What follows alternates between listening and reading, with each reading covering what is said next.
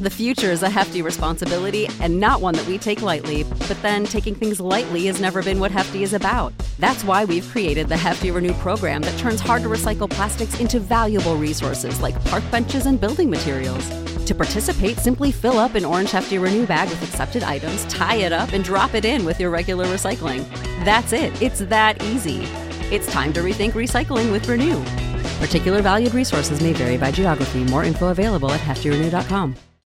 For the ones who work hard to ensure their crew can always go the extra mile, and the ones who get in early so everyone can go home on time, there's Grainger, offering professional-grade supplies backed by product experts so you can quickly and easily find what you need. Plus, you can count on access to a committed team ready to go the extra mile for you. Call, click Grainger.com, or just stop by. Grainger, for the ones who get it done.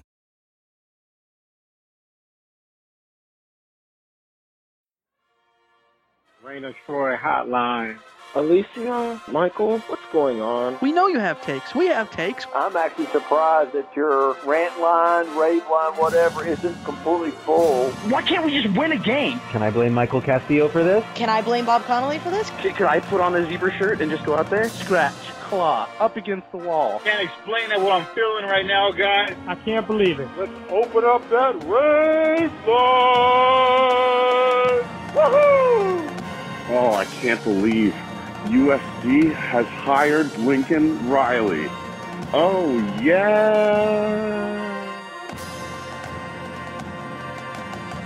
Hello, everybody. Welcome back to Reign of Troy Radio. This is the Carcast after USC's 56-28 win over the San Jose State Spartans at the Coliseum on Saturday night. I'm your host, Mike Garcia, joined along with my co-host in the Reign of Troy studio in Los Angeles, Alicia D'Artola. Hello, everybody. Hello. It is a Carcast. I'm pumped. People love the Carcast. We love to do the Carcast, and here we go. It's like the 10th season of Carcast, and I was thinking about it. I think we started doing these in 2014. Yeah, and they've always been our favorite episodes to record. We used to do them in way different circumstances, in cars, in parking lots, in random spots in Los Angeles and other cities around the country. Now we get to do them in the comfort, holding mics in our hands, but having to be as like you couldn't move your hand because you can hear when your finger moves on the mic.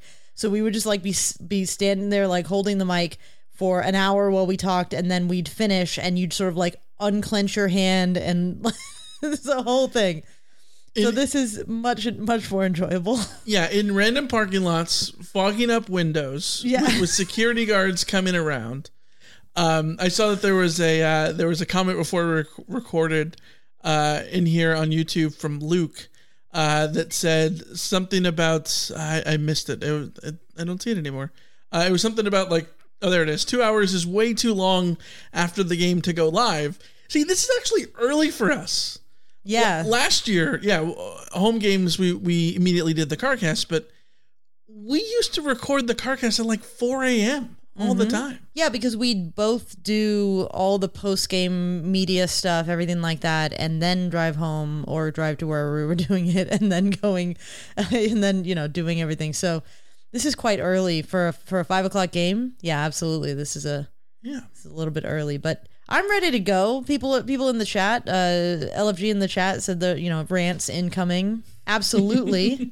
Absolutely. Plenty of those. Not going to let you guys down on that front. I have thoughts. Yeah. But yeah, it's the new season has begun. Yeah. But before we start, I think it's important to ask everybody, have you signed up for DraftKings yet? If you're a new user, you can receive $150 in bonus bets instantly after following just 3 easy steps. Create an account, deposit, and then wager $5 on any sport. Whether your first wager wins or loses, you can still receive $150 in bonus bets. All you have to do is use the code Reign of Troy when you sign up. The best part, using the code Reign of Troy, all one word, not only gets you the bonus, but helps support the podcast, like this Carcast that you're listening to right now. And if you're considering signing up for DraftKings, definitely use our code Reign of Troy to maximize those first bets.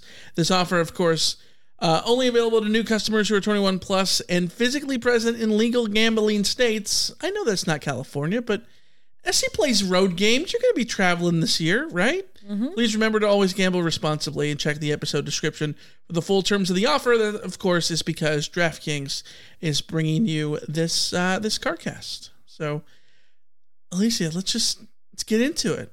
Mm-hmm. USC, San Jose State. The Trojans win 56-28. You watched the game at home. I was there in the press box. Tell me your thoughts, your initial thoughts. Oh boy. My initial thoughts. Here we go again. I think Mystic Alicia is out in full force. Uh-oh. Oh Lord. Okay. Yes. The offense, I think we can start with the offense. Yeah. Caleb Williams still looks like a Heisman winning quarterback. Mm-hmm. I think that I'm willing to extend a little bit more grace to the offensive line in terms of, I think they looked either a little rusty or not a unit that is used to playing together, which I think is perfectly reasonable considering it's week one with a unit that literally is not used to playing together. So I think there's definitely room for improvement on the offensive line. But what's really exciting is the skill position players on this offense are somehow even better than was there last year. You introduce someone like Zach Branch. You are introducing someone like Dorian Singer, who was really bright in his first game for USC. Marshawn Lloyd and Austin Jones both had their moments. It was nice to see Quentin Joyner out there as a running back. Mm-hmm. USC has a million you have a situation where Brendan Rice was completely absent for the entire game and then just pops up with a really nice touchdown, in the second half.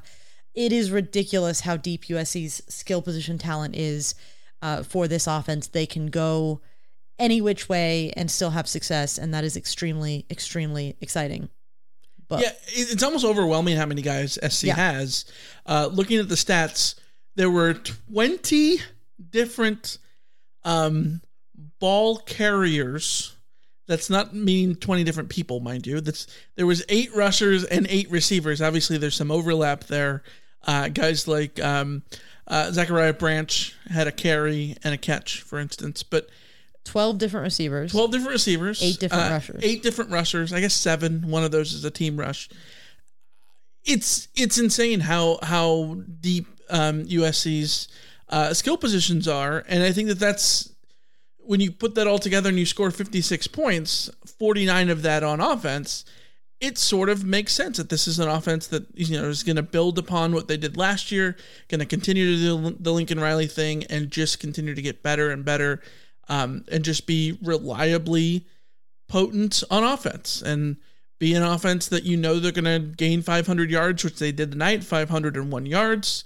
Caleb Williams through the air, a solid performance, 18 of 25, 278 through the air, 4 TDs. Didn't run much, didn't have to run much. Quiet 4 touchdown performance from USC's Heisman winner. Yeah, one of the things that I kind of noted in my head during the game was I just haven't needed to think about Caleb Williams much because he hasn't needed to make a bunch of wow moment type plays. He did make the long touchdown pass to Taj Washington. The big one over the top was a big one, 76 yards. Sort of a ridiculous a fumbled snap that he picked it up and did all that stuff. In the pantheon of Caleb Williams plays, not in the top 50. Well, it was his, but that's because Caleb Williams has made so many of those great plays, right? Yes. Which is the irony to that, right? Yes, he makes a highlight reel play that should be anybody else's main highlight, and I don't know that one is making the sizzle reel from last year, right? This was just such a just casually strong game from him, and it's silly that SC's in a position to get that much of a high level out of a quarterback. Yes, absolutely. And that play was another great example of how dangerous the USC offense is, because even when they're off schedule or having a broken play, you can still have someone like Taj Washington, who's technically not even a starter on the depth chart, right, pop up with that play and just be around to make a heads up play, and Caleb Williams being able to look down the field and recognize that the safety has bit on the drop snap, and boom, you have suddenly your career long touchdown from 76 yards. Right. It's wild that USC can have such a muted performance from Caleb Williams relative to the Caleb Williams, and it's still a 4 touchdown performance from him. It is really incredible. But we were never worried about the offense. I think there was minor worry about whether or not the offensive line could pick up where they left off last year. The jury will still be out on that for a little while. We just need to see where they get to. But we were never worried about the offense. The offense came out and did exactly what I think you expect the USC offense to do. The worry was the defense. The question that needed to be answered was the defense. And somebody already said in the chat, like in the defensive preview, we talked about how we weren't going to learn a lot about this team in the first 6 weeks of the season unless it was something bad. So, was it bad? I mean, are we ready? I mean, I'm ready to talk about the defense. I think there will be plenty more positive things to say. USC. No. Here's what I'll say about the defense. If we're just going to get into this conversation. Yeah, go for it. To my eye, the talent level on defense did look much improved. It was noteworthy seeing players like Anthony Lucas and Bear Alexander and Mason Cobb and those guys out there on the field. Like the talent on that defense does look considerably better than it did last year. Particularly in the front seven, the talent looks much, much better than it did last year. Which is kind of why I feel way more worried about the defense than I thought I would coming out of this game. Because my thinking was talent equals improvement. And instead what we got was more talented players being on the field for USC, but the defense as a whole making the same mistakes, having the same problems, and falling into the same traps. Yeah. And it came down to like, it all sort of like coalesced in my brain, like all just the puzzle pieces all just fit together. And it was just like, oh, okay, so you improved the talent, but you're having the same problems. Well, then who does that fall to? Right. Who is the common denominator there? That's the problem. And, the artist formerly known as Jabroni Jabberbrody in the chat, I think summed it all up. I don't know how to feel. When someone shows you who they are, believe them. Grinch has showed us his schemes don't work. We should believe him. Like, the sad thing is that Grinch's schemes worked once upon a time. But it's like every decision in this game felt like a boneheaded decision from a defensive coordinator perspective. We don't talk a lot about play calling from a defensive perspective the way that we do about an offensive perspective. It's just so much easier to sort of reflect on that from an offensive perspective. But like the defensive play calling in this game was horrendous, atrocious. Questionable to the point of being fireable. Like I wrote in our notes for the Carcast, the third and forever play call on defense was a fireable offense. It's third and forever. Why are you sending a blitz? Why are you getting aggressive? Why are like to me it was the combination. Like you saw in the first drive and a half that SC was too aggressive on the blitz, that they were getting caught out after, because Jevin Cordero he's a good quarterback. He's experienced. He knows what he's doing, right? He's going to take advantage of your mistakes. And well, if you blitz him, he's just going to slow things down and just get out of the pocket and run. He's going to do the thing that we've talked about Jaden Delora doing, that we've talked about Jaden Daniels doing over the years, right? And he was doing those things. So SC is dialing up so many blitzes on the second drive of the game. They force a 3rd and 22 because they force 2 blitzes to have back-to-back 6-yard losses.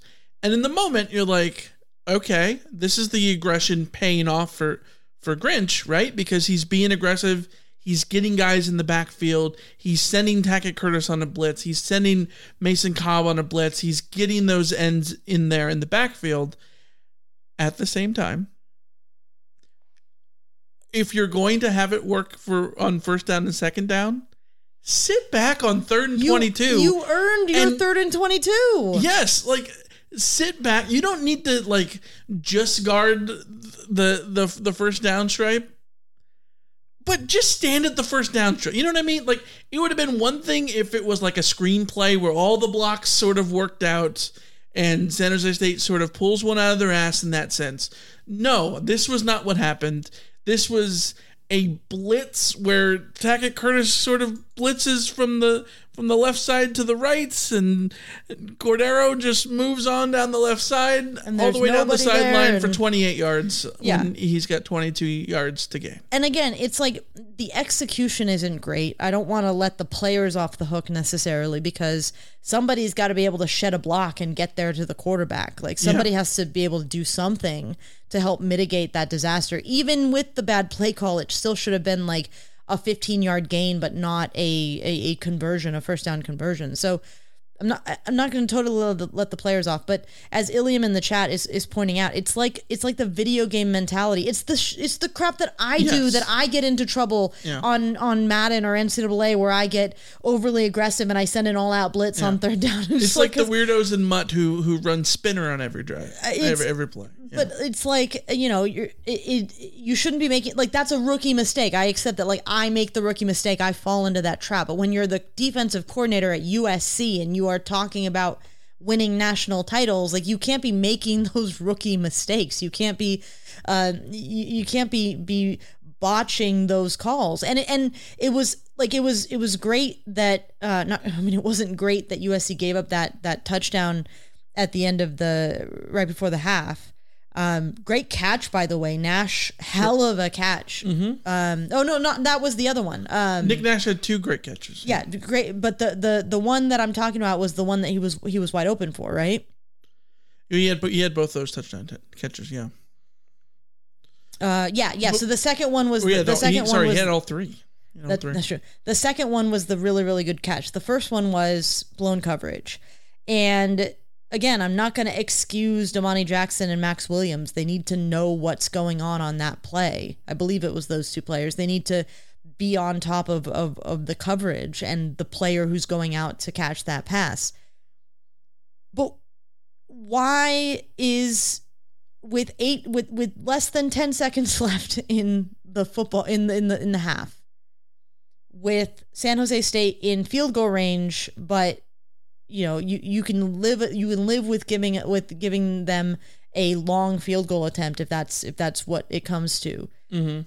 Why in that scenario are you calling what I think the Pac-12 Network halftime show did a very good job doing? Did a good job showing that was a complicated coverage call. That they sent a DB as on a blitz, and then they did sort of a rotation over, and it was a whole thing. Why? There's 15 seconds left in the half. Yeah. Damage control. You let them get into field goal range. I get it, but damage control. Just if you give up a field goal, you live with it. You can't give up a wide open touchdown because you called a coverage that clearly your players didn't understand well enough to execute properly. Like, that's on the coach. That is on the coach. It's just... Yeah, the thing for me is, like, it's one thing to give up highlight reel plays or to give up plays where you're like, tip your cap. That was a hell of a play from Cordero or from Nick Nash or from whoever it is, right? But the plays that I think that are going to keep you up at night are the third downs, the third down scrambles, the third down. It's the little things that lead to those highlight reel plays, right? That those highlight reel plays don't happen if you don't have the breakdowns before. You don't have the breakdown up the seam.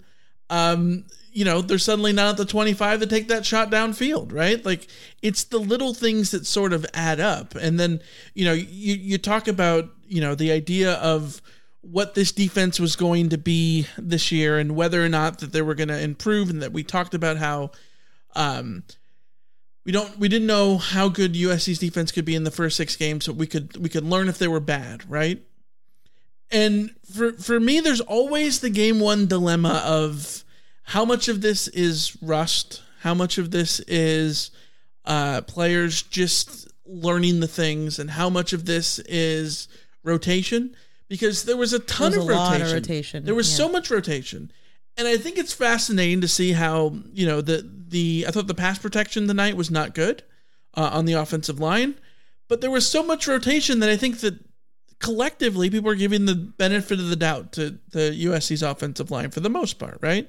I think you should. But why do you give them that benefit of the doubt? Because we know that USC's offensive line was good last year. Mind you, they struggled in pass protection last year too, so maybe you don't. But the point is that the offense gets the benefit of the doubt because of all the other things that they do and all the times that they pan everything out and they get it to work.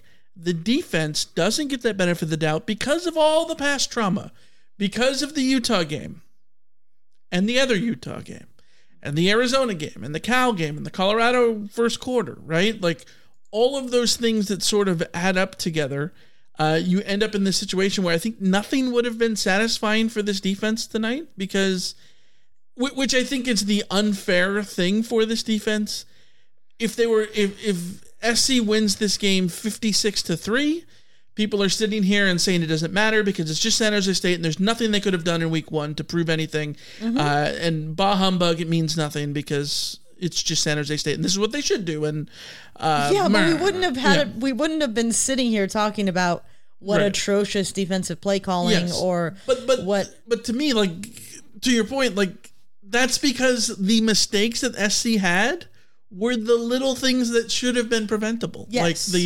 Like the third down breakdowns. Well, it's and things like play calling, where it does look like coaching, not necessarily talent. Yeah, it's game 1 against a vastly inferior opponent. We sort of expect the offense to go very vanilla. I don't know why the defense didn't go more vanilla and ease. And you make a good point too about this defense is, as I said about the offensive line, I'm willing to give them some slack because that is literally a unit that has not played together before, and they looked like it. And that's okay because I have faith in Lincoln Riley's offense to sort of work out the kinks there and figure things out. Yeah. This defense, to be fair to them, is a bunch of guys, is a group of guys that hasn't played a lot of football together because there's so many transfers and so many newcomers and all that kind of stuff. So I get that, absolutely. But like you said, it's the history, the baggage that comes from the Alex Grinch of it all. And it's also so why didn't you treat it that way though? Why didn't you treat it like you had to ease all of these guys in, do all simple, because if USC had just come out there and had a defense that was just going to be very simple concepts, I don't think they get smacked around by this San Jose State. I do think they were slightly unfortunate to be facing a quarterback like Chevan Cordeiro in week 1, considering that Chevan Cordeiro is the Mountain West Offensive Player of the Year in the preseason. He can use his legs. We saw that him use his legs very effectively. Yes. And that he's sort of built to beat the defense that USC has. Yes, but at the same time, that's the Jalen Rashada is going to be built to beat the defense that USC has. Right. Shedeur Sanders is going to be built to beat the defense that USC has. Bo Nix and Michael Penix and Cam Rising are all built to do the same. So he can be a good college quarterback and still be like the 9th ranked quarterback that SC is going to face this season, which is why it's so concerning that if he gashes you in the first quarter of the first game of the season, I'm not happy about it, but I accept that, you got to figure it out. But then you maybe see USC adjust to it and figure out, okay, we're going to contain him better. We're going to put a spy on him. We're going to do something tactically to deal with the fact that the quarterback is who he is, right? There was none of that And that's my biggest concern. Like, okay, at what point do you recognize that Chevin Cordero is Chevin Cordero and he's going to beat you the way he's going to beat you, and adjust to that and account for that and figure that out? Instead, it's like, we're just going to keep blitzing. We're just going to keep blitzing. We're just going to keep blitzing. It's like, well... Right. Okay, but he beats your blitz half of the time. So he's not a freshman quarterback that's going to work. That's just going to throw. Right? Well, it's going to panic in those situations. What did we say going in? I said one of the things that was going to be very interesting to evaluate the defense against this particular offense is that they are not turnover prone. They were one of the best offenses in the country last year in terms of not committing turnovers, in terms of protecting the football, and that was going to be something that USC wasn't going to be able to rely on a turnover in this game. And guess what? They didn't get any turnovers because, like you said, this is not a freshman quarterback who's going to panic. Dude knows what he's doing. But you pointed out on Twitter, Ryan Abraham tweeted that the USC defense forced their fourth third and out of the game. And I don't know if there were any more third and out, 3 and outs after that. But you tweeted from the Randall Troy account that basically like the drive chart is wild because it was either a 3 and out or a touchdown drive. Yeah. And depending on what part of the game you watch, you'd think that the defense was great, right? Yeah. Because the 3 and outs are 3 plays, -3 yards, 3 plays for 1, 3 plays for 5, 3 plays for 5. Like those things are good in of themselves, but they're just sprinkled in between touchdown drives. Yeah, and that's the problem, because if you're doing that at like a 50% rate against a San Jose State offense that, let's be honest, is in the bottom half of offenses that USC will face this year. Yeah. If you're giving up like the 50% of the time to them, then someone like Kenny Dillingham is going to be able to catch you off guard. It's a completely different situation. Cam Rising will give you some trouble like he did last year. Bo Nix will absolutely, and Michael Penix beyond everybody else. Sam Hartman we saw for Notre Dame today, playing a Navy team that is worse than San Jose State for the record, but still, like, Sam Hartman is a capable quarterback who could tear USC's defense apart if they played the way that they did today. Right. So, like, that's the stuff that is very worrisome, because you need to be able to adjust to who it is that you're playing, and you need to be able to get that, like, I understand the aggression, but if the aggression is going at this level, then the aggression's not working, bud, and you need to change your tactic. Yeah. Yeah, you got to find a way to slow things down, and I think the thing from the San Jose State perspective here is they scored 28 points by taking what the SC defense gave them, and SC will play teams, namely Washington, Oregon, Utah, Notre Dame, that will not just sit back and wait to take what USC's defense will give them. They will do that and sort of try to exert their own will, right? Like, I thought San Jose State's offensive game plan was brilliant. Just wait back to see what USC does and then just react to it, right? And that's why this is the problem for me, for USC's defenses, because so many of those things look preventable. It's not necessarily the 28 points. It's not necessarily all these other things. It's about the eye test, right? And especially when those 28 points, there's not a scoop and score in there. There's not a weird fluky touchdown. There's not anything. Like that's a solid 28 points that they scored. Like you can't sit here and say, yeah, but this one came against the third stringers or whatever, because even though SC was rotating guys, and even though in the second half they did, sort of empty the benches, You look at who was in goal line defense on those last drives. There was still Mason Cobb out there. There was still, Kalen Bullock out there. Like the starters were still out there at the goal line, even though they were able to sort of mix in guys in and out on defense. So it's about SC seeing this, and I think in a lot of go ahead. No, I didn't want to cut you off, but I don't want people to take this rant or take this discussion as the sky is falling kind of overreaction. Because to me, it's not. It's a frustration with what happened last season and wanting to see things improve. Yeah. But also, like I said, I think there were a lot of positives to glean from some individual performances out there. I liked some moments from Bear Alexander, from Anthony Lucas. I liked the way Solomon Byrd bounced back from a really rough first quarter, and then he came out and had that sack and made that play. There were good plays by players who looked like they were capable of making good plays. I didn't think the tackling was terrible. There were a few moments certainly where things deteriorated, but again, it comes down to I think people mistake bad tackling for dudes took a bad angle and that's why they missed the tackle, and it was where they were positioned in the first place that was sort of part of the problem.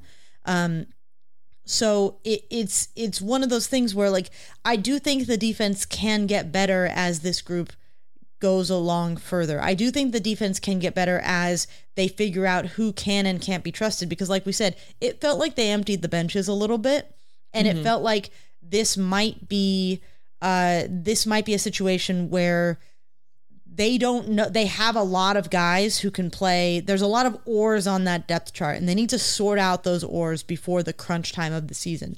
Yes. And if the first 6 weeks of the season are about sorting out those oars and figuring out who they can depend on and who they can't depend on, then I can live with that. But it all has to be building towards an understanding that when you get to the Sam Hartmans and the Cam Risings and the Bo Nixes and the Michael Penixes of the world, that the guys that you have sort of streamlined down into these are our trusted players who can make plays for us, that they're going to be put in position to make those plays in the first place, which is why I focus so much on the defensive play calling and the over-aggression and all of this kind of stuff, because it felt like it didn't matter who you would have put on the field for those situations, you would have potentially gotten into trouble. So there's a push and pull there from my perspective, where it's not all doom and gloom. USC went 11-1 last year with a defense that was less talented than this one. So I still think USC is going to win a lot of games. I think the offense is going to keep them in most games as well. But the reality of Lincoln Riley betting on Alex Grinch and the doubts about Alex Grinch have to cloud the way that you view this game. Yeah, I think the problem is the problem for the defense, where I sort of feel bad for the defense because I don't know how they change this, is that there's no way for them to ever get the benefit of the doubts until they hold somebody that you hold in regard to 17 points or whatever, right? And so I think that there absolutely is a world in which the defense improves. I think once you figure out the rotation that you want and all those things that you said, because those are the things that are in play on the offensive line, for instance, and on offense especially. But the offense is still scoring touchdowns while figuring out these things. Yeah. And the defense is sort of struggle bussing through the figure out period. And hey, as our friend Saman texted us, USC will go undefeated if they keep every opponent to 28 points per game. And that is true. Like you said, I agree with you that the defense won't get any benefit of the doubt until they get to the Notre Dame game. And if you hold Notre Dame to 28 points, I'm extremely happy. If you hold Utah and Oregon and Washington to 28 points, we're having a party. But that's sort of beside the point, because but this goes back to everything that we've already said, which we're going to move on to offense in a minute here, but everything that we've already said, which is about so much of this comes to sort of I think our criticism is about the defense, is about the decisions. It's not necessarily about the players, because even though there was the rotation, it's not like it would have been one thing, yes, I think the defense did get much better when Eric Gentry was in there on defense. he came in and then he immediately forced three and outs in a row, right? In that second quarter, and really allowed SC to sort of turn around that way. Is that not the most Eric Gentry thing? A little bit. The Eric Gentry of it all is really funny because I swear, it felt like a USC with Eric Gentry versus without Eric Gentry in the middle of last season was a very clear black and white like delineation of this is sort of good bad. Then he came back and it was still all bad, and it might have been, I mean, he was playing on a bum foot apparently and all this kind of stuff. So, maybe it really is Eric Gentry is the answer to all these problems, but I also think it's probably not. But it wasn't, because it's not like those things just stop for the rest of the game. I think that if those things would stop for the rest of the game, and then this would have been a thing of like, oh, well, in hindsight, it looks like SC made some personnel decisions. They made adjustments. And you know what? San Jose State had one great drive in the second half. Sorry, in the beginning of the second quarter, but after that, everything was shut down, and SC wins this game 56-7. If it was that, this would be a completely different thing. But that's not what happened, right? Because the breakdowns happened with multiple different versions of the personnel in there. Which is why I think it's fair to put the microscope on the coaching staff, because again, you upgraded your talent. Yeah. 100%. Well, there's a lot of stuff to get to on the offensive side of the ball, including probably what I am pretty sure is like the greatest Trojan debut I've ever seen in my life that we're going to discuss here on offense. So let's take a quick break and get to that stuff. The future is a hefty responsibility and not one that we take lightly, but then taking things lightly has never been what Hefty is about. That's why we've created the Hefty Renew program that turns hard-to-recycle plastics into valuable resources like park benches and building materials. To participate, simply fill up an orange Hefty Renew bag with accepted items, tie it up, and drop it in with your regular recycling. That's it. It's that easy. It's time to rethink recycling with Renew. Particular valued resources may vary by geography. More info available at heftyrenew.com. Support for this podcast and the following message come from Corient. Corient provides wealth management services centered around you. They focus on exceeding your expectations and simplifying your life. Corient has been helping high achievers just like you enjoy their lives more fully, preserve their wealth, and provide for the people, causes, and communities they care about. As one of the largest integrated fee-only registered investment advisors in the U.S., Corient has deeply experienced teams in 23 strategic locations. Corient has extensive knowledge spanning the full spectrum of planning, investing, lending, and money management disciplines. Leverage Corient's exclusive network of experts to craft custom solutions designed to help you reach your financial goals, no matter how complex they may be. Real wealth requires real solutions. For more information, connect with a wealth advisor today at Corient.com. That's Corient.com. Corient.com. For the ones who work hard to ensure their crew can always go the extra mile, and the ones who get in early so everyone can go home on time, there's Grainger, offering professional-grade supplies backed by product experts so you can quickly and easily find what you need. Plus, you can count on access to a committed team ready to go the extra mile for you. Call, click Grainger.com, or just stop by. Grainger, for the ones who get it done.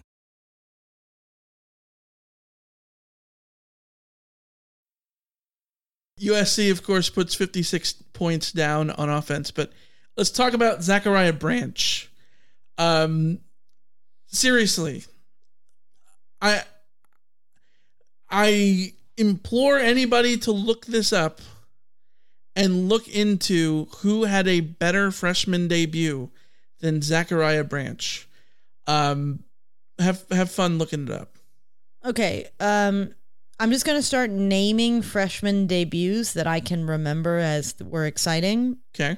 While putting the caveat, unless they come to me immediately, like they weren't more impressive. Ronald Jones had an exciting freshman debut. Yes, he had like a 44-yard touchdown run against Arkansas State. Yeah. It did not sniff the excitement level of Zach Branch in this game. Zach Branch looked like the second coming of Adoree Jackson on kickoffs. But Adoree didn't have. I don't remember Adoree's freshman debut being. I don't remember it being like. I don't think it was a huge outing for him. But it was also different context because he's a corner. He did score a touchdown if I remember right. He did. I'm pulling it up. Yeah, he did. Okay, so the 2014 Week 1 game against Fresno State. Sark's new offense, new high-flying spread offense. He's in from Washington, and there's all these freshmen on that 2014 class. You got this guy named John Smith from... John Juju Smith. John Juju Smith at that time. John Juju Smith. He had one carry for a yard, and then he had 4 catches for 123 yards, touchdowns. Pretty dang good. I think that's pretty good for a freshman debut. Yeah. It's not what Zachariah Branch did tonight. Let's talk about Adoree Jackson that game. 3 catches, 36 yards, including an 18-yard touchdown. Pretty good. Not what Zachariah Branch did tonight. I saw someone online earlier talk about Reggie Bush. Pull up the reference of Reggie Bush's first game at Auburn. I don't think he. I hold on. Let's see. I don't think there was anything of no. Reggie Bush's big breakout was game 2 against Hawaii. He had a big run, a big cutback run. So we're talking about game 1, and it's basically Zachariah Branch. It's Zachariah Branch. I'm trying to think. Four catches, 58 yards for Branch, 1 rush for 12 yards. And then you have to look at all of the other all-purpose stuff. 232 total all-purpose yards, including a 96-yard kick return for a touchdown. He had 2 incredible punt returns.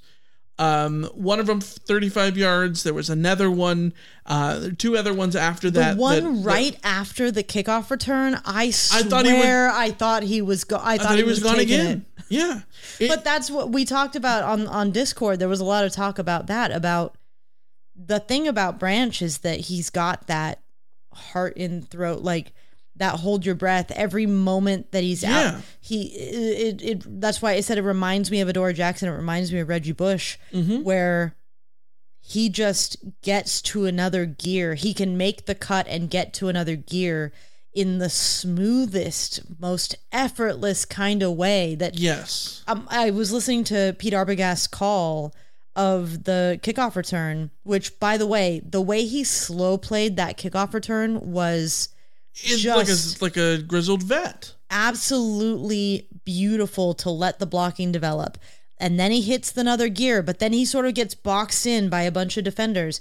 And Arbogast's call is like, he's made it across midfield and he's coming up near the 40 and the 30. And then he makes that cut back inside. And that's when you hear Arbogast, he's made cut back inside. And he's got it was a kickoff return touchdown. And even Arbo wasn't in full, it's a touchdown mode until he was at the 20-yard line. That's how many moves he had to make in order to make that play actually be completed at the end.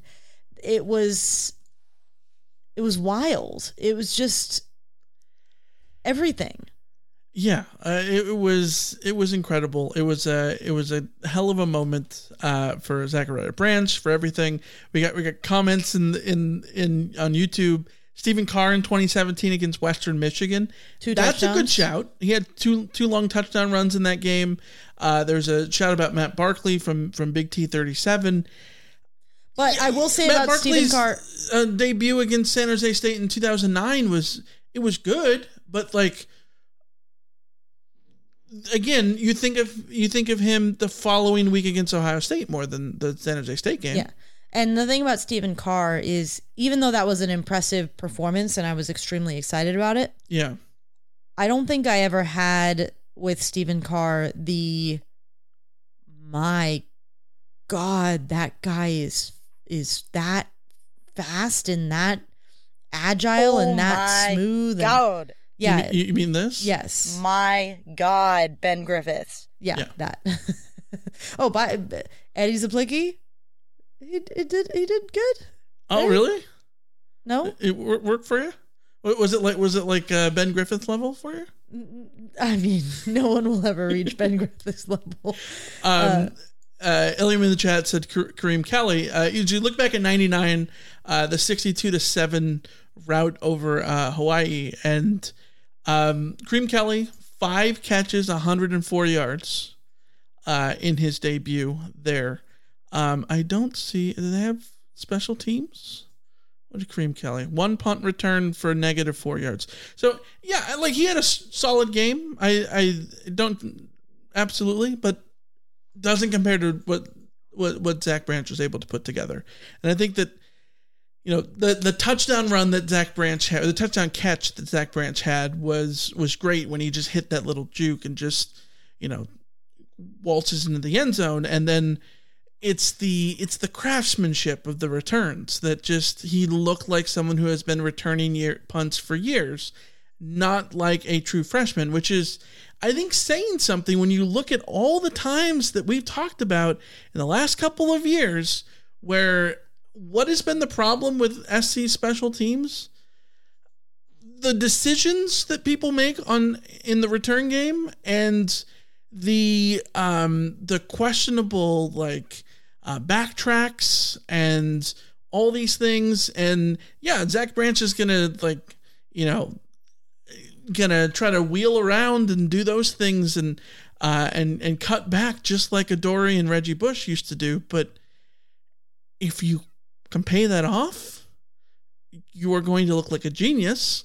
And if you're not going to have those, mistakes like Mario Williams in the in the Cotton Bowl or any of the other things that we saw from the last few years, this is a huge benefit for SC to take a step forward, to add this as a dangerous element to the potency of what this offense in the full level can give you when you include the special teams.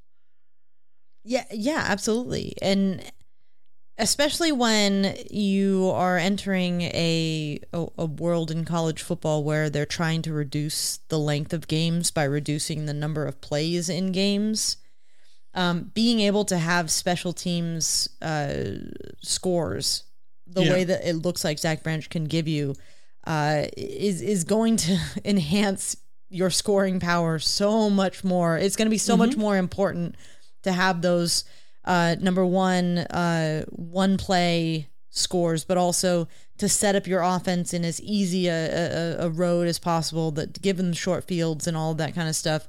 That's going to be even more important because USC is going to need to find ways to create either more possessions or more sort of scoring opportunities when theoretically they're going to, we're seeing play totals come down.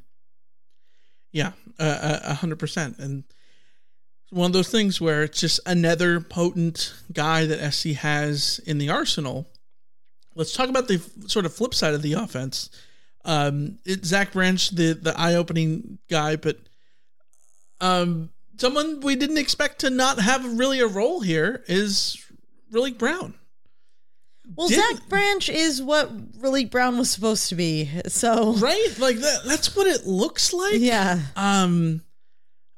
Raleek got in at the very end of the game, had his first touch, but it was sort of fascinating to me that I think we went into this season thinking that, he was going to be one of the key playmakers. The depth chart comes out on Thursday or Wednesday night, and Raleek Brown is 4th string, which seems eye-opening.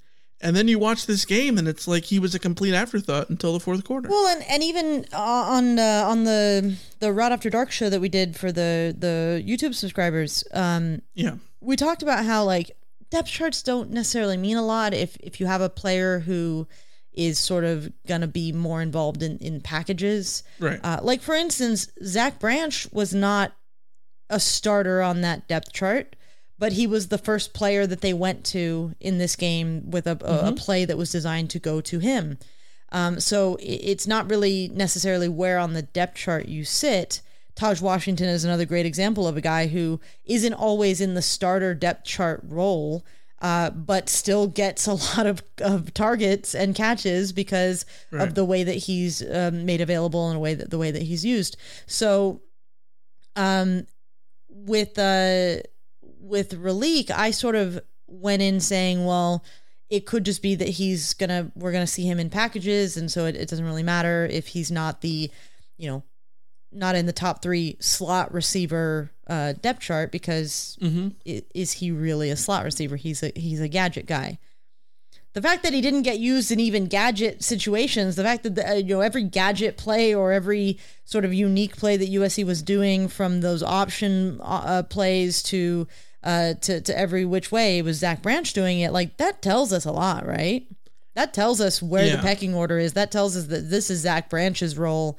And if Zach Branch wasn't there, maybe Raleek would be in a different situation. But with Zach Branch there, is anybody really going to argue where those touches are going to go? It sort of sucks for Raleek, but this is the reality. And this is also another reason why you should always be wary about the quotes and the commentary and stuff like that comes out of training camps or anything like that, because when the actual games come around, coaches will tell you what they think of players by whether or not they put them on the field. Way more than when they're in a scrum and the media is asking them, well, how are you going to use Raleek this year? Tell us about how you feel about Raleek. They're always going to sugarcoat it and say, oh, he's working really well, and he's really coming along, and we're really proud of the steps he's made and all of that kind of stuff. Like, see Corey Foreman this August. Right. Another guy who didn't get in until the end. Yeah. Like that tells us a lot more than any words that were spoken about the players and where they actually stand in the pecking order. Yeah. And, you talk about, the depth chart maybe doesn't mean much when compared to what we're going to see in our own eyes. And I think it does matter. It doesn't matter at the same time, depending on the position, right? Because at receiver, somebody's got to be third, fourth string, right? There's just too many guys. Too many guys, somebody's going to be third, fourth string. And the thing I liked about this offense is that, like, everybody played.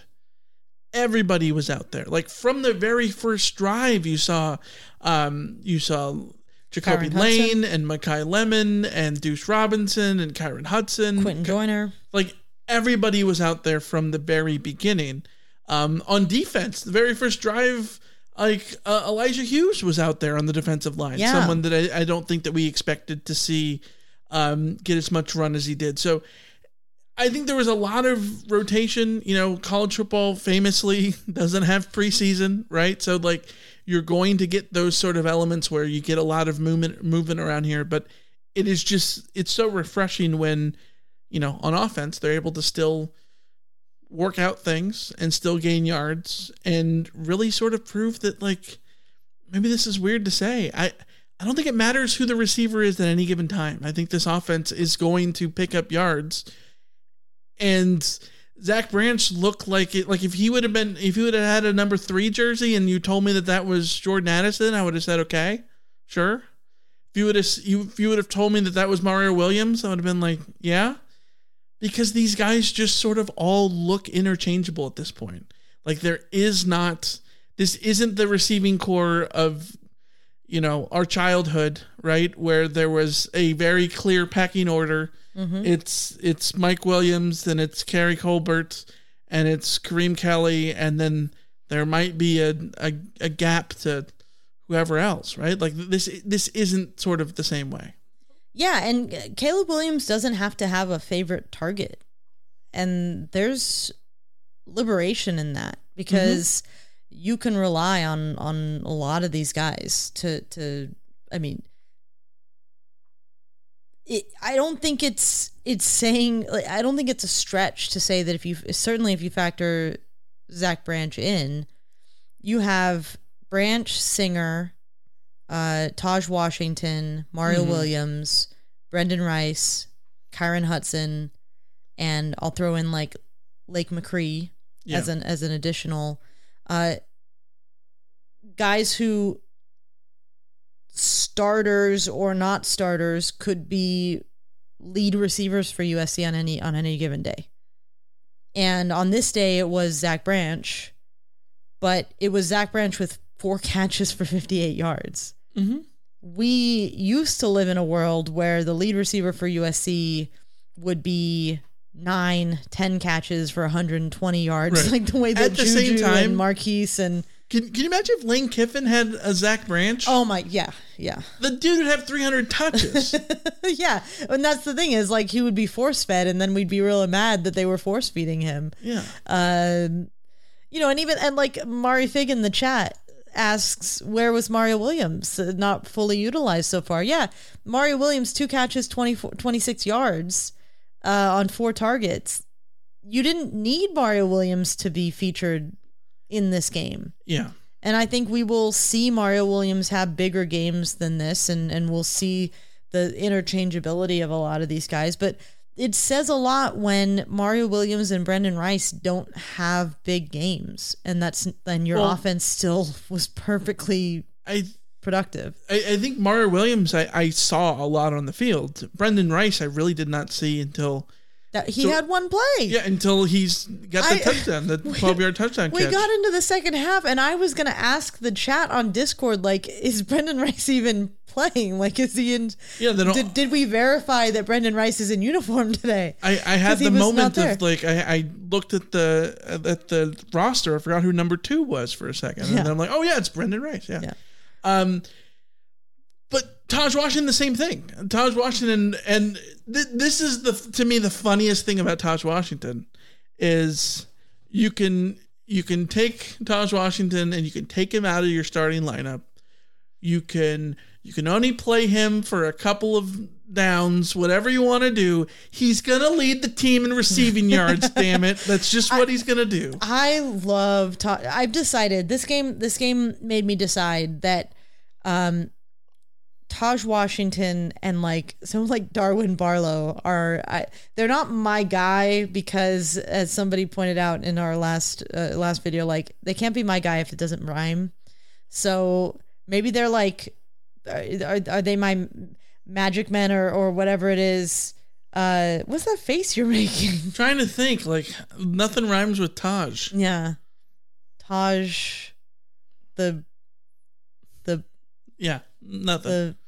Literally nothing. Is this like an orange situation? Maybe. No, but like Taj Washington and Darwin Barlow are players that when they're in the game, I just feel very confident for not necessarily because they're the best player on the team. Like, I don't think either of them are the best at their position. I'm not delusional, but like, I just There's think no reason to say that they aren't, though. They just pop up and just do the job, and they're fine. Like, Taj Washington is more than fine. Taj Washington is the most underrated player in the Pac-12, I will continue to argue. Taj Washington would be starting for most teams in the Pac-12. All Taj Washington does is catch passes and get yards and be available and all of those things. Like, Taj Washington is legitimately... It's wild, the way that Taj Washington sort of exists in the universe. But that's what's fun about it, is that you've got to have, every team has those guys who are not the star player, who are never going to be the star player, who are never going to be the first person that the broadcast talks about when they talk about, like, you know, USC's offense. Like, Taj Washington is rarely going to be the guy that they feature in those, but Taj Washington's the one that, like, if we got called to do a Stanford podcast next week and they asked us, like, who do we need to look out for on offense, like, I would highlight Taj Washington as someone who's like, he's gonna hurt you, by the way. This is not a great comparison, but hear me out. Is Taj Washington the Stanley Havili of this offense? In the sense that, like, he's just so reliable. He's a safety blanket. You know exactly what you're getting, but what you're getting is sometimes absolutely what you need, even if he's not the glitzy, like, he's not the Zachariah Branch. He's the Red Ellison of the wide receivers. Sure. And obviously he's not Stanley Havili, completely different people. But the only person that I think that's probably the best comparison is is Darius Rogers, someone who is like, oh yeah, I think I called Darius He's Rogers better years than ago Darius Rogers, the patron saint of third downs. Yes, and that's kind of like what Taj Washington is. Yeah. Well, yeah, 100%. Which in this game picks up a third down in the very next play, 76 yards. Yeah. On the broken little flea flicker. Lamont in the chat says he's a little bit like Steve Smith in that he's there when you need him the most. Yeah. Yes, 100%. And that reliability is Steve Smith's more productive, but also in a time where, as good as those wide receiver cores were, Steve Smith was an All-American. I don't think Taj Washington's going to be an All-American, but I also don't think that any of these guys are going to be an All-American because they're not going to have that production. There's not going to be a world in which they do get all the production. If Taj Washington was the only guy on this team, he would be an All-American because he'd have 130 catches. Jordan Addison is a really good example of that last year, where Jordan Addison is getting rave reviews from the Vikings all over. Like, they are extremely excited about Jordan Addison when he's not speeding. When he's not speeding, but like, it just sort of reminds you that the talent that USC had with him, and he within the confines of this offense, like, it's hard to feature when your offense is so balanced the way that this is. We are getting late, so I did want to ask what you thought of the running backs, because I have some thoughts on the running back rotation and what we saw from those guys. Yeah, let's get into the running game. SC runs 34 times, 160 yards, 3 touchdowns. Those numbers kind of deceiving, of course. It includes a Miller Moss keeper for a touchdown. Miller Moss with the first rushing touchdown of the season for a USC quarterback. Not what anyone would have guessed. No. Caleb didn't really do much on the ground. He sort of picked his spots. He did have a 9-yard scramble, but he didn't need to. San Jose State did a good job of keeping Caleb Williams contained. Yes. Maybe USC should look at that and see why that was, and maybe apply it themselves. Yeah. I think so. But when we talk about the rotation, Austin Jones, I thought looked good. He looked exactly where he was, last year at his peak, which was the Fresno State game, the UCLA game, the Notre Dame game. Those 3 games are that's peak Austin Jones. And if that's what you get, you have a hell of a starting running back, and that's more than good enough in this offense. I thought his Jones's work at the goal line, I think, is something that we probably don't talk about enough. He has a nose for the end zone. He seems to have the vision required in those tight spaces that I think we really should appreciate a little bit more, because USC has had in the past issues with scoring at the goal line, and those issues are no longer present. And I'm not saying it's totally on Austin Jones. It's obviously a better scheme and everything like that, but he gets the job done, and I think you should get credit for that. Yeah, and then there's Marshawn Lloyd wearing the number 0. He just looks like a big back. He's not a big back, but he looks like one who is agile at the same time. Like, I love his footwork, his ability to bounce it outside.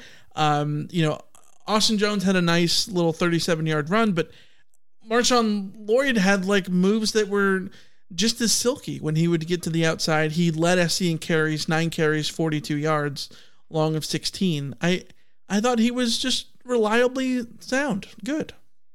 I feel like Marshawn Lloyd looks like the kind of running back that gets better as the game goes on.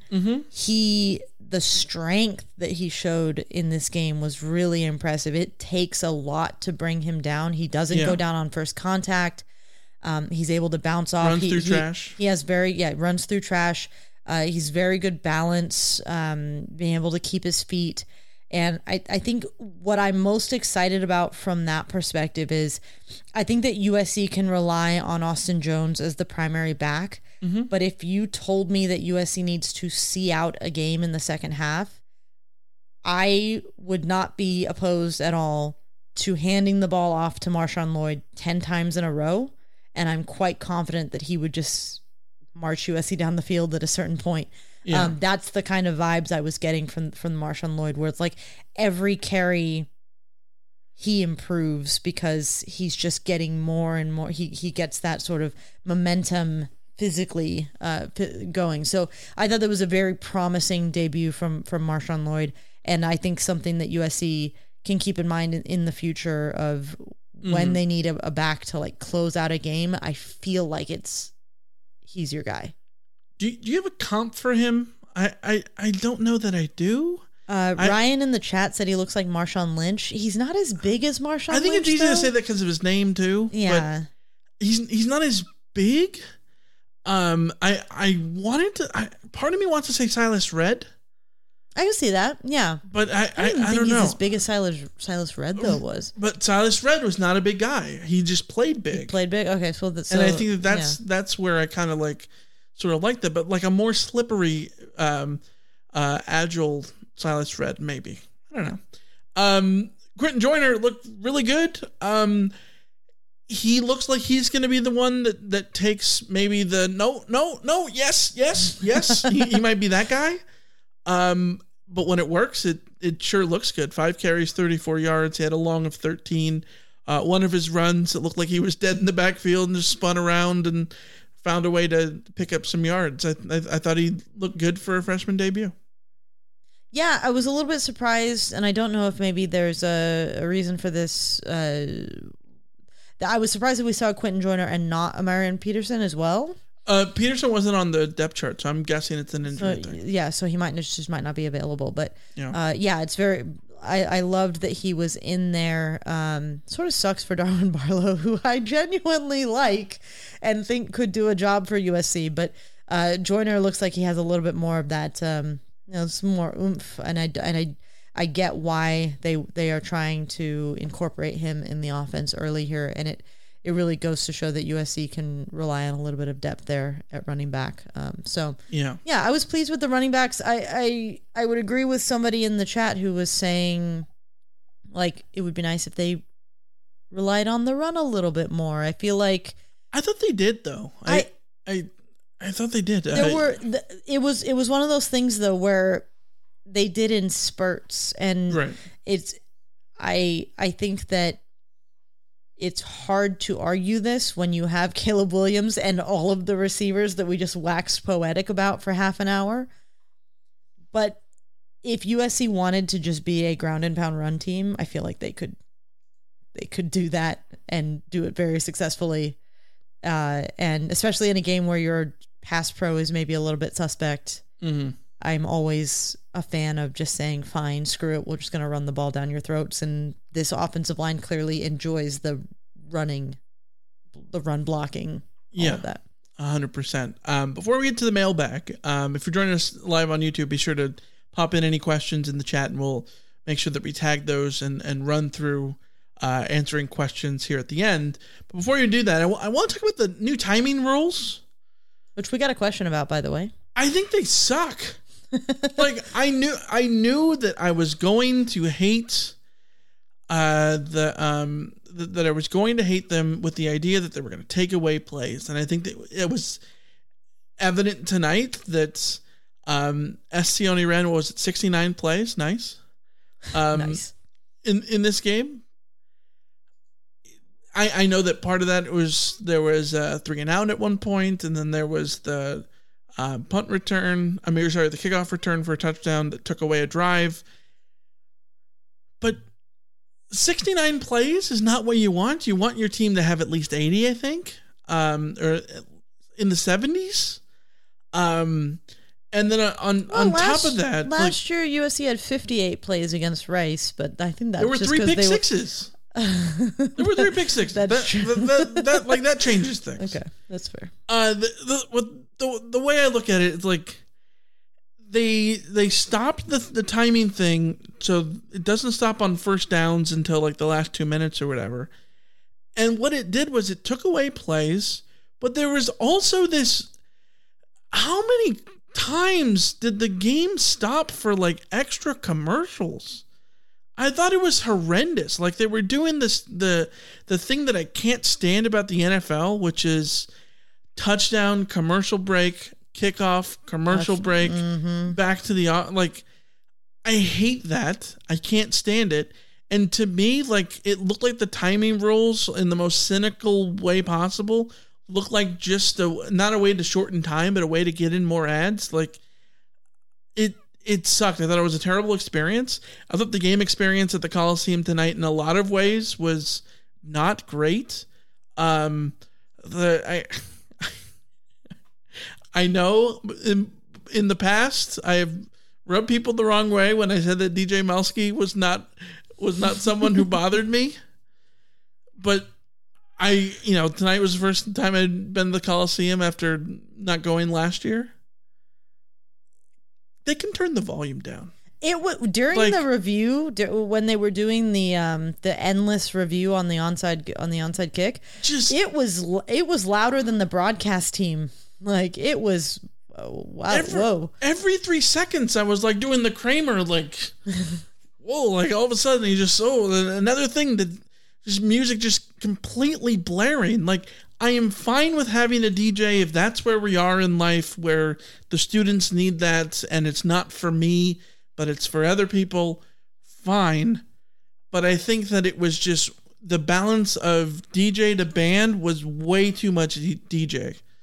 And I thought that was not a great experience. And then the volume was just like so insanely loud. I feel like my dad complaining about the volume and wanting to turn the volume down. So, well, it wasn't something that I had to deal with, except for that moment where the endless thing. But I agree with what Angelo in the chat says. The time stopping thing is a solution to a non-existent problem. Yes. Like it just. Yes. 100%. I understand that they want to bring the time of games down. Baseball did it and everyone loved it.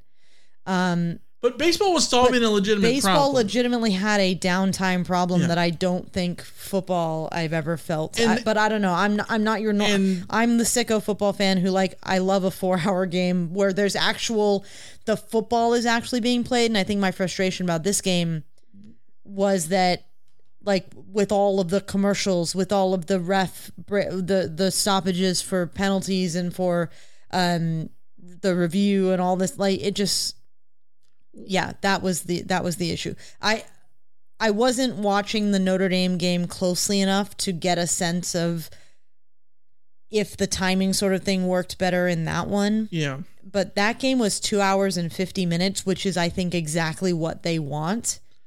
But USC's game, this game was still 3 hours and 26 minutes, and it they're not making the game go quicker though. No, exactly. It still was a 4-hour game. They're not shortening the little bits. They're just making you wait around. They're not defragging stoppages. the game to make it take up less space. You know what I mean? If that's what it was, then fine. Yeah, I'm for it. But instead, they decided to just have less football, and that's a sucky answer. And that's one of the things I don't like about the NFL is I feel like NFL games go by too quick. Yeah. All of a sudden, your team is down 10 in the fourth quarter. It's you actually have no time. You have no time because you have no time. I don't like that. I don't like that games go by too quick. I like the pace of college football games. So maybe I'm weird. Maybe we're the sickos, like you said. So, all right, let's get into the mailbag. You've got mail. All right, Cameron says, what can I be optimistic about with this defense? I think the defense has not gotten better or worse, but stock neutral. Big shout out to the Family Feud pod. Stock neutral, of course, one of the great things that will force us to say, sorry, Keely. Sorry, Keely. We haven't been doing it. We screwed up. Yeah. Cameron says, we're not making it to the playoff with this defense and Alex Grinch. It certainly looks that way right now. This season is about proving that you've been better on defense to overcome the things that stopped you from becoming a playoff team last year. Mm-hmm. SC hasn't proven that. They're going to have to prove that down the line. Luckily for Alex Grinch and luckily for this defense, this is one of 12 games. Yeah, and it's the first. The first of 12 games. As we said earlier, I do seriously feel that there is better talent on this defense. So in that sense, to say that the defense has not improved slightly, it might be an overstatement at this point. I think we can maybe revisit that question in a couple weeks, in a few weeks. But it's difficult when it's the same problems. At the same time, USC was a Caleb Williams hamstring away from making it to the playoff last year with a worse defense considerably. Yeah. In terms of talent level. So it's like we won't know until we see, because I guess the question is this. How do you magnify the difficulties of a defense? Like, so San Jose State, if we're going to rank them as like a 5 on the scale of offenses that USC is going to face, and you give up 28 points to them, then do you sort of, when you look at the difficulty of facing like a Utah or Washington or an Oregon, and those are going to be like a 9 or a 10 on the scale of offenses that USC is going to face. So they're 4 or 5 points ahead of where San Jose State was. So do you add on like the other team's going to score like 4 or 5 more touchdowns than San Jose State did? I don't think it works that way. No. So the degree to which better offenses will exploit this defense is still an unknown, because it could be that this defense is just everyone they face is going to be a 50-50 proposition the way it was today. Like, they're either going to get the 3 and out or they're going to give up the touchdown. And that's going to be something that we don't know what that looks like against against an elite offense until we see it. And the one thing we know is that USC has an elite offense themselves, and the defenses that USC has on the schedule are not, I think there are a lot of question marks about most of those defenses as well. So it's all still up in the air. I don't think it's time to write anything off or write off the playoff or anything like that. I think there's just a lot more to find out. Can I say that the one funny thing that is funny about this is just about fandom in general? This is not necessarily a critique on SC fans. This is just fandom in general, right? A week ago, I think the right before the season, that's when people are the most optimistic. That's the point where people are like, 10-2, you pessimist? Yeah. Like, what is wrong with you, pessimist? 10-2. Bill Plaschke wrote 12-0. How can you possibly say that this team goes 12-0, right? Yeah. And then one drive into the game, oh my God, we're going to be lucky to win 9 games, maybe 8. And it's like, it's just hilarious to me that those things, like, there's no way we're going to make the playoffs with this defense and all this stuff. It's like, we were just talking a week ago, like everyone was talking about the playoff a week ago. Like, well, but you knew that Grinch was coming back, right? Like, but this is how fandom is. This is how fanatics, we're all irrational people, right? Like that's how it works. Yeah. Let's go to a question from Frightening Truth that says, okay, I'm not a USC fan, but after watching that, you guys got issues on D and O line. Can you fix that? Like, do you have the talent or skill to do so? Let's talk about the offensive line first, because pass protection was not here tonight. Caleb Williams, how many times was he sacked? Once? Twice? Was it once? Let's see. Sacks. I don't know why I'm seeing 2. 2 for 23 2 sacks. yards. Yes, 2 sacks. He was pressured more than that. He had to scramble.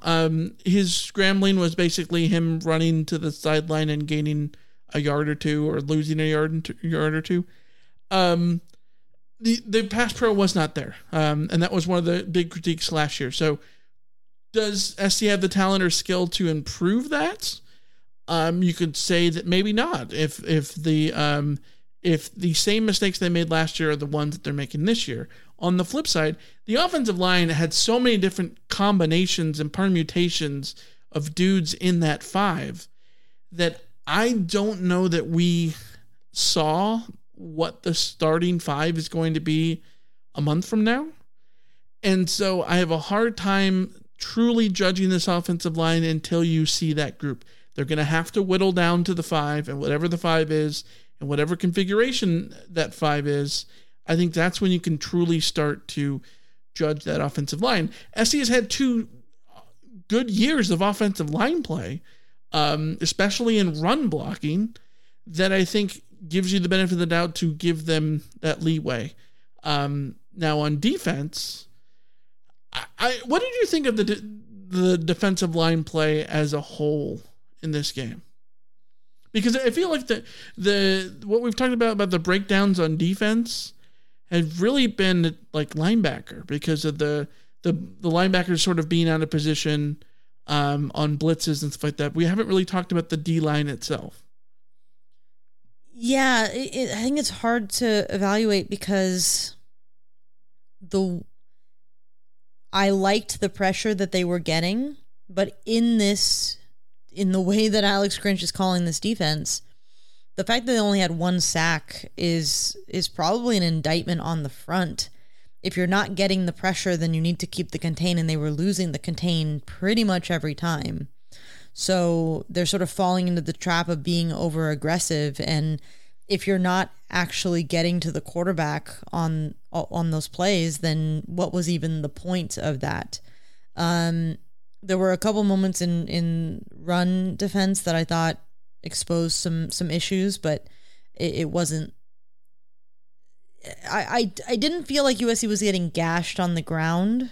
I think there was like that one run that was not great to give up, but it was really the quarterback scrambling and creating plays and getting away. And I guess where I'm having a hard time evaluating is how responsible should I hold those defensive linemen for that? Yeah, looking at the numbers, Kyrie Robinson was their main danger man in the running game.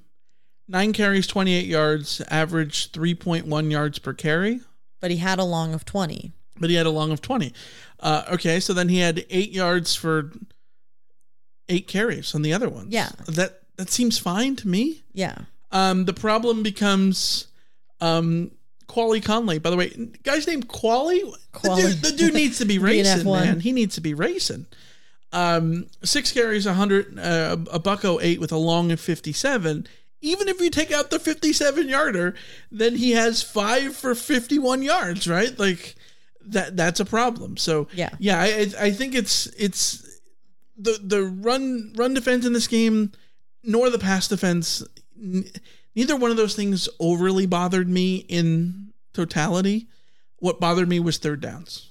Yes. And maybe that's me just having too much of a laissez-faire look at what week 0 is, but like it was the third downs to me more so than the the individual things. Which gets back to what we were talking about earlier, is that it was like it was the third down calls that were really questionable, because they were getting they were doing the work on first and second down more often, but it felt like third down was just a wreck half of the time. Yeah, and this is why I thought it was a little interesting that listening to the wrap-up show as I was driving home, and they interviewed Lincoln Riley, and he talked about how he really liked third downs on offense and defense. And like, maybe he's just talking. Well, you can say that because they got the third down, like, yeah, like San Jose State was 5 of 13 on third down, which by the numbers is fine. But 5 of 13, and SC got better on third downs as the game went on. But like the 5 that you gave up were horrendously bad third downs to give up. Also, you look at the average distance to go, it was 10.3 for San Jose State, and it was 5.8 for SC. So like, I think that was a little bit different. San Jose State started by getting 3 of their first 4, right? Like, and they scored a touchdown on one of those. It was the context of them that's the problem. Yeah, it's the context of it rather than the whole total number there. Yeah.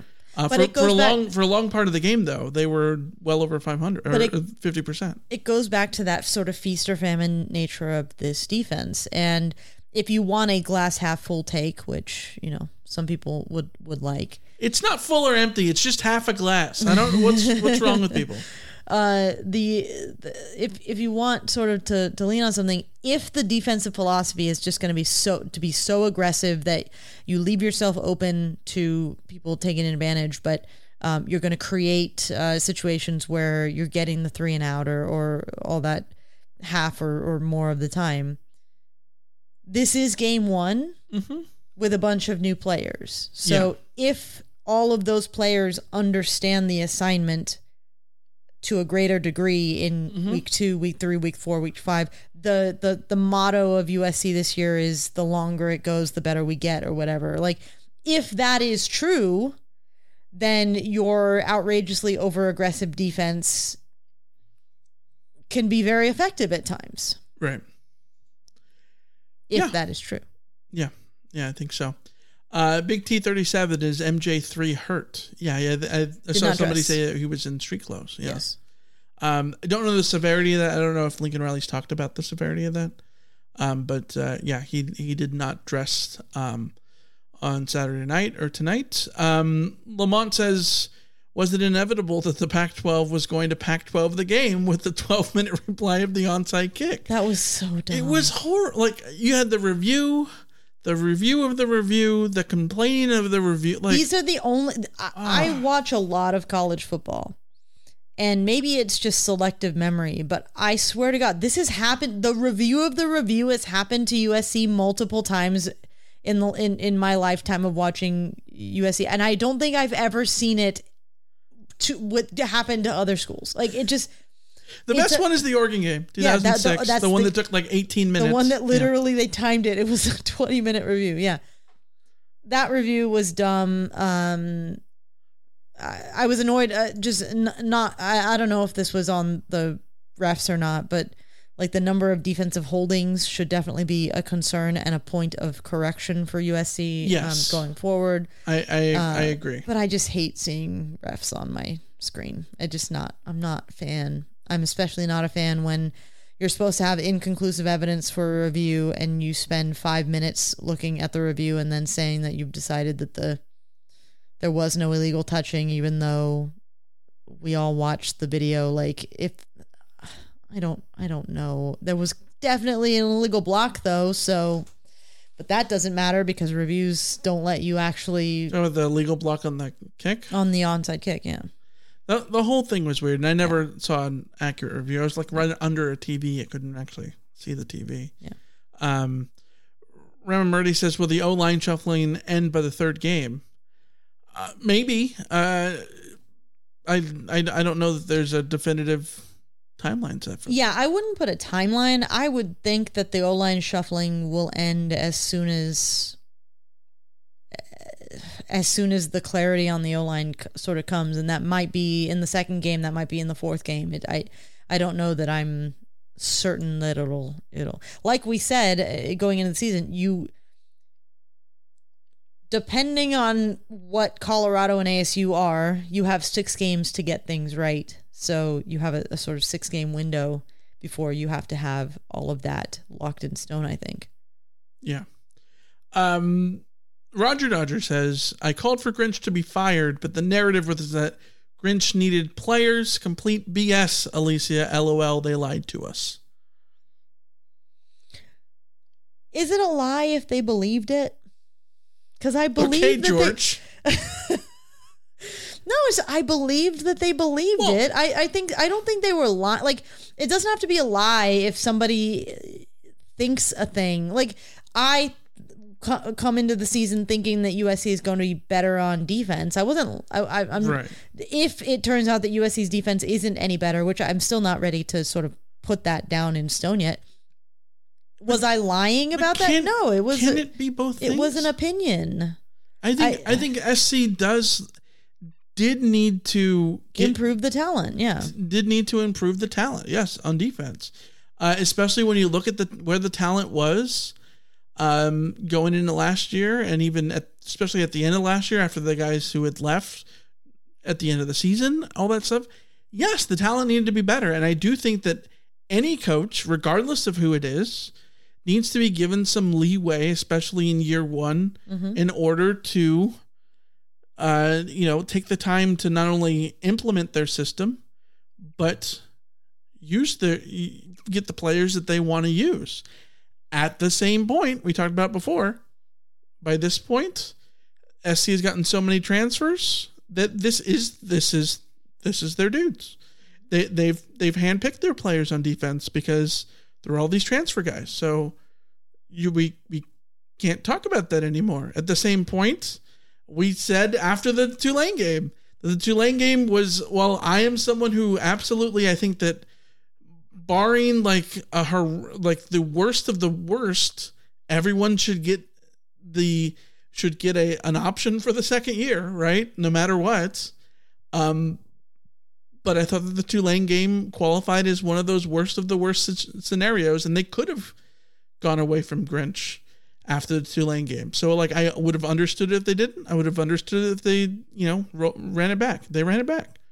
Now it's on them to prove it, to prove that was the right decision. It's one game, and I know that one game you want to get an answer as fast as you can, and I get that there's signs here that show that the answer might not be what you want it to be, and I might not bet on the answer being what you want it to be, but it's also still only one game. What are you going to do at this point, right? Like, what are you going to do? You got to let it play out. They made the decision. You got to let it play out now. West Texas Mike says, did Shane Lean play it down tonight? I never saw him. I did not notice him at all. I looked it up, and Ryan Abraham mentioned that he was out there alongside Eric Gentry, so it does look like he did play, but he is not on the stat sheet. Yeah. Dan says, with the kickoff return for a touchdown, do you think guys, do you guys still think that we shouldn't return any punts or kickoffs, or do you think that we now might warrant a special teams coach? Number one, I was not factoring in Zach Branch becoming the second coming of Adoree Jackson. And number two, I get it. I get it. Everyone's obsessed with the special teams coach, but like USC, Zach Branch did what he did on kickoffs and punts tonight without a special teams coach. I don't think, John Baxter looked like a genius special teams coach when Adoree Jackson was returning his kicks. They are coaching through special teams. It's like there's no coach. It's just like no dedicated coach. There's no dedicated special teams coach. No dedicated full-time coach. Which people spent years complaining about USC having and wasting a dedicated special teams coach when they had bad special teams. I don't have patience for the special teams thing. I just don't. That's not USC's problem. My three least favorite conversations: captains. Yeah. Strength and conditioning coaches. Mm-hmm. Everybody's an expert on strength and conditioning coaches. Everyone has the worst, by the way. But oh my God, you get a new one. Jesus, they're the best. Everything's different this year, Michael. Everything's so much more intense this year. They're not going to have soft body injuries like last year. Like they have figured it out. Like they are stronger. They are faster than they've ever been. And then the other one is special team stuff. Just because like the yo-yo of the John Baxter thing, it was always difficult. Lamont says, do you know what games will be on the Pac-12 network this year? Because I'm not sure how much more I can watch of the volleyball banner at the bottom of the screen the whole game. Next week is Pac-12 network, and then that should be it for USC. They're obligated to do two. You're obligated to have as many Pac-12 network appearances as home out-of-conference games. USC has 2 out-of-conference home games. So it's not 3? So it's 2 this year. Oh, well then there you go. I looked this up. They're getting the 2 out early, at least 2. They could be more, but 2 is the minimum. Ideally, USC this next week will be the last of it. You can't account for what happens in the season and if you end up on Pac-12 Network again later. But I think because you could have just one of the most boring games. Yeah, but I think ESPN and Fox want USC to be on them. Caleb's gonna sell. Yeah, Caleb's ads. So he's gonna sell ad spots. Yeah. Remy Murdy says, is it time for Jesse to go to bed and all of us as well? Yeah, Jesse is now over your corner, your shoulder. Jesse started out on the floor, and then she decided she was gonna go back and lay in her little couch thing. Will she come up and be a star on the camera truly? Like, would she come up to you if you called her? Absolutely not. You know this dog, Michael. I know. I'm playing host here. I'm playing host. Jessie. I think she's straight up asleep. Is she really? She's not even opening her eyes. Hold on. Let's just not look at her and let's just talk about if we were going to the park. She is asleep because there's no way her ears don't move forward if. So if we were just talking about if we were going to go outside and go to the park. Nothing. Okay. All right. Final question. Final question comes from Matt Kumagai.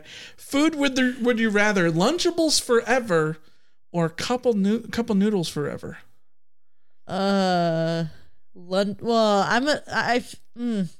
There's a very simple answer for that. I think my thing is Lunchables has a lot of varieties now. So like if I have the full spectrum of Lunchable varieties, that's probably where I go, just because then it's not just all like that's noodles. a good point. Like noodles all the time. Noodles. I especially when there's only like 2 good flavors a cup of noodles. I mean, there are a lot of different flavors of cup of noodles, but the content is all noodles. So there's limitations there. Sure. Lunchables, you got like Lunchables pizza, you've got the ham and cheese, you've got like all sorts of other things. So when we say forever, we talking about like forever, like you can when only have forever, this for you lunch? Mean forever, Michael. Or is it like forever, like this is all we're ever eating for eternity? This sounded like forever eating for eternity. Oh, well,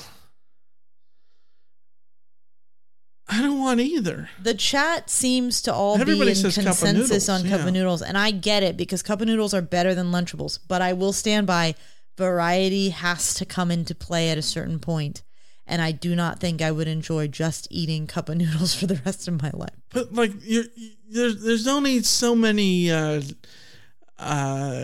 turkey and cheese crackers. Yes, but that's why if it's only the turkey and cheese crackers, then that's one thing. Hi, Jessie.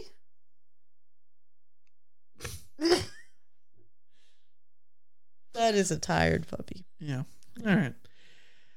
We're gonna wrap it up. I'm tired, Alicia. Yeah. We should wrap this up. It's almost midnight, so we'll be back on Monday. As always, you guys give us a call. 818-634-7227. That is the phone number. You can call into the rant line. 818-643-7227. I can't even say the number right. 818-643-7227.